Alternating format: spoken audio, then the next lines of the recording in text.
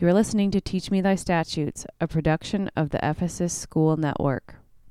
Blessed art thou, O Lord, teach me thy statutes. The company of the angels was amazed when they beheld. Hi, this is Father Aaron Warwick with Jason Everett, and you are listening to Teach Me Thy Statutes podcast, episode number 5. Today we will be discussing Hebrews 9, verses 1 through 7. The first covenant had regulations for worship and an earthly sanctuary. For a tent was prepared, the outer one, in which were the lampstand and the table and the bread of the presence. It is called the holy place. Behind the second curtain stood a tent called the Holy of Holies, having the golden altar of incense and the ark of the covenant covered on all sides with gold, which contained a golden urn holding the manna and Aaron's rod that budded, and the tables of the covenant. Above it were the cherubim of glory overshadowing the mercy seat.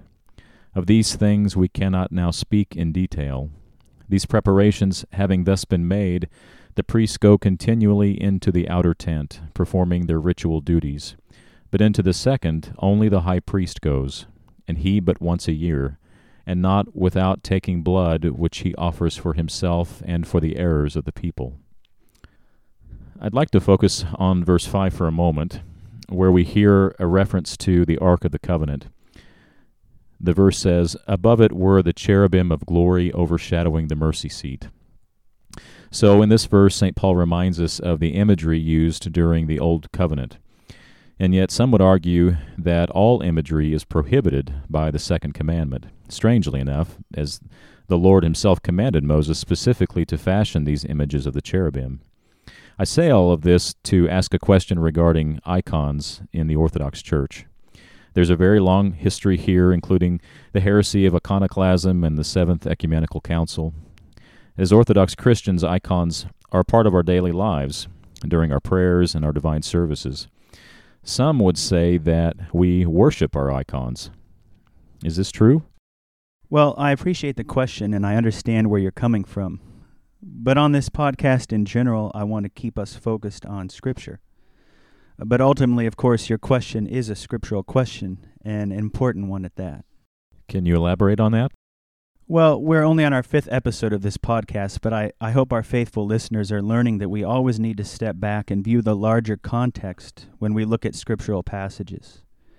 You know, as it relates to your question about icons and iconoclasm, it's very easy for either side of that discussion to cherry-pick verses in the Bible and to dig in their heels on an issue. But I want to make sure that people really explore the Bible from a bigger picture, because only when you see the bigger picture can you understand correctly what's going on in more narrow circumstances. Just in general, I'm cautious about people who are polemical or who try to give you easy answers about issues. There's a lot more complexity and gray in the world, and I know we often like easy answers because then we don't have to think very much, we don't have to challenge ourselves, we don't have to question anything in our own minds. But if that's our approach to life, then we'll often be misled. So what is the bigger picture here? What's going on? Again, I'm glad you brought up this topic, because to understand icons, you have to understand the Greek word ikon, which very simply means image. And as you might have guessed, this is a biblical word, and an important one that's used in the Septuagint. The first thing that comes to mind to me when I hear that word, and as it relates to the Bible, is the story of creation in Genesis 1, where God says, "Let us make man in our own image." Yep, you're spot on with where I was going. That's where we first hear ikon in the Bible. Right away in the beginning, in Genesis 1, the 6th day of creation. So this is a very important word and concept. So what exactly does that mean, that God created us in his image? It definitely seems to be an important point that many of the fathers and biblical scholars discuss. Absolutely. It's a foundational concept, and it gets to the very root of what the Bible's doing and the message it's conveying to us human beings, its reader. What is it saying then? To understand it, we have to understand the importance and function of images in the ancient world. At the time the Old Testament was written, images were of the utmost importance to societies. Specifically, you would see images or idols of the gods or deities in the ancient cities. Closely related to that, there were images of the kings or rulers of the city, as these men were thought to be appointed by the gods to rule. So that sounds like the concept of the divine right of kings. Yes, exactly. That's where that comes from. That's how the ancient world functioned. You even see this in modern times to an extent in the United States. I mean, look at the images on our coins and on our bills. Even though our country doesn't follow the concept of the divine right of kings, you can still see the connection. Mm-hmm. Interesting. But in terms of the ancient world, the image of the city's gods and of the city's king let the subjects know who was in charge. And the Old Testament just blows that whole system up. How so? Well, as you mentioned earlier, the second commandment forbids images of idols. Again, this is a radical countercultural concept at the time of the Bible, completely out of the norm for its time. Putting all this together, the second commandment, and prior to that, what we mentioned about humanity being created in God's image in Genesis 1, the Bible is going totally against the grain of the systems in place during its time. Specifically, look at Genesis 1. The Bible's saying that this notion of the divine right of kings that you reference above is a silly notion. Humanity as a whole is created in God's image. It's the responsibility of every human being, of humanity as a whole, to present God to the rest of creation. It's not something that only the king can do. And God is not represented by a king, nor is he represented by an idol that is fashioned by human beings. That makes me think of the Polyaleos hymn that we sing at church. Yeah, good point. Psalm 135, I'll quote from it here. The idols of the nations are silver and gold, the work of men's hands. They have mouths, but they do not speak. Eyes they have, but they do not see. They have ears, but they do not hear, nor is there any breath in their mouths. Those who make them are like them. So is everyone who trusts in them. So, in other words, Psalm 135 is taking a jab at how silly it is to trust in something that you made. The Bible, on the other hand, is saying that God is unseen, and all that you're left with is this book, the Bible, Scripture, that tells you how to live God's will. And in that book you hear from the very beginning, from Genesis 1, that you are God's image because you're a human being. Therefore you are to make God present, just as others in the ancient world thought it was solely the king's responsibility to make God present. So what does it mean then to be created in God's image? Does it mean that we have a will to choose from good and evil, that we are a rational creature, that there's some sort of divine spark in us? What does it mean? Personally, and this is just my personal take on it, I don't like to waste my time discussing this issue, the how does it work, how, why, etc. As I said on our last episode, to me these questions, these why questions, are irrelevant and often miss the point. To me the question is always what. What do I do with it? As I said, the Bible doesn't leave us with an image. It leaves us with a book that tells us God's will. And his will is for us to behave a certain way, to focus on the what should we do. So I just leave it as it is. To be in God's image means we are to present him to the rest of creation and to our fellow human beings. And when we do that by living as he lived, which was again a radical concept in the ancient world, to take care of the poor, the needy, the disenfranchised, the weak. I'd like to go back to one other point you mentioned about the kings and how, if I understood you correctly, getting rid of the idols is basically getting rid of this system of the kings. What's going on there? Yeah, I'm glad you picked up on that. The Bible is systematically anti-kingly. It's opposed to the kings. And what I mean by that is that the Bible portrays the kings in a very bad light because there's only one true king, God, and he rules graciously and for the benefit of others, while the kings of the earth rule for their own benefit, not for the benefit of their subjects. And you see this most clearly in 1 Samuel 8, one of my favorite passages. For the sake of time, I'll just summarize it here, but I encourage our listeners who might be unfamiliar with that passage to look it up later today. Again, 1 Samuel 8. In short, Israel asks the prophet Samuel to give them a king, and notably so that they could be, quote, like all the nations. In other words, they're basically rejecting the system that I just mentioned, where you're left with God's will and no king, that God had given them so they would be different than the nations. Now Samuel realizes that's not good for Israel. So he prays to the Lord, and the Lord essentially says, "Look, Sam, don't be down about yourself. The people haven't rejected you, they've rejected me." And we parents know how this happens sometimes with our kids when they reject our will. And so to instruct them, we say what God said to Samuel. Go ahead, let them have a king if that's what they really want. It'll teach them a lesson. So Samuel goes back to the people, and he tells them what God said, and he says to them again, one of my favorite passages.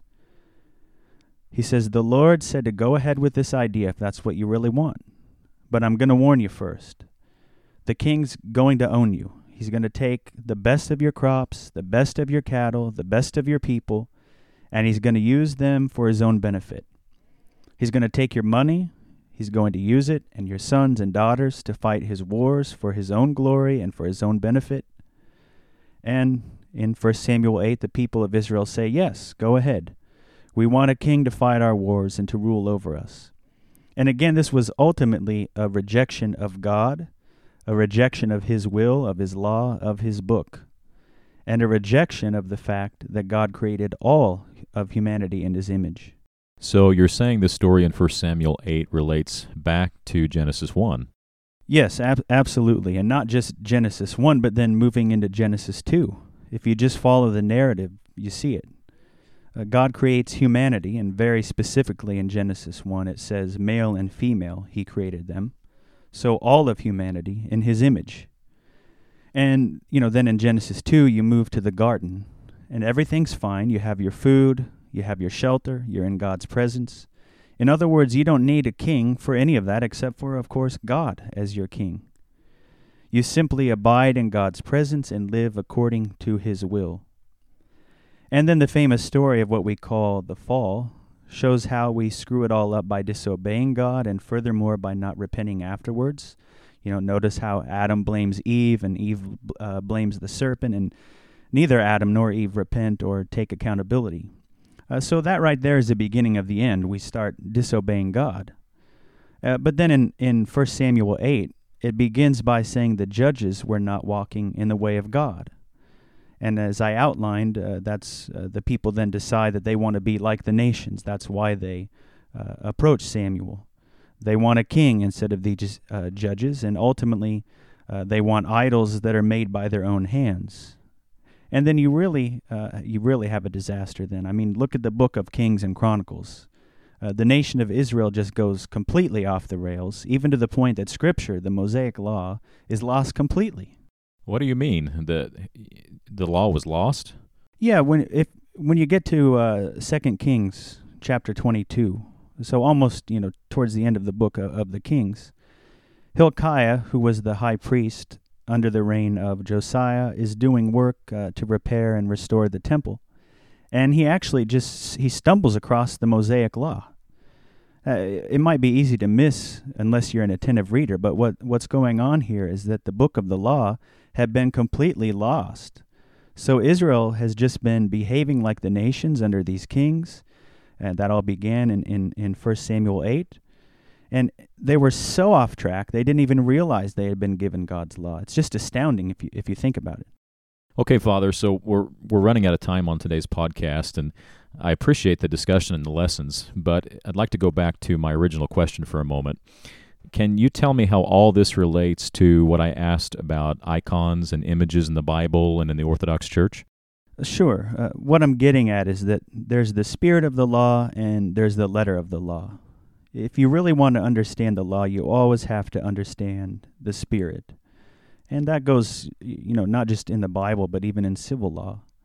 And that's what I've been trying to drill home on this podcast, the spirit of the law. So if you take the second commandment at face value, if you just rip it out of its context, it might appear to just strictly forbid all images.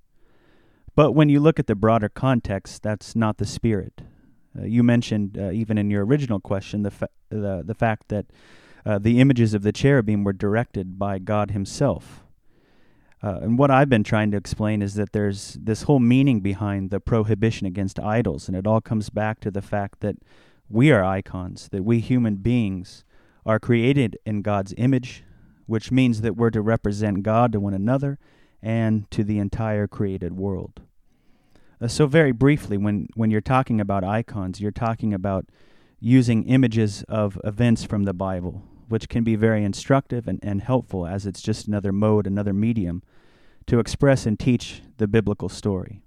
You're talking about images of Christ, of Mary, of the saints, images of people who actually existed and who inspire us to live holy lives.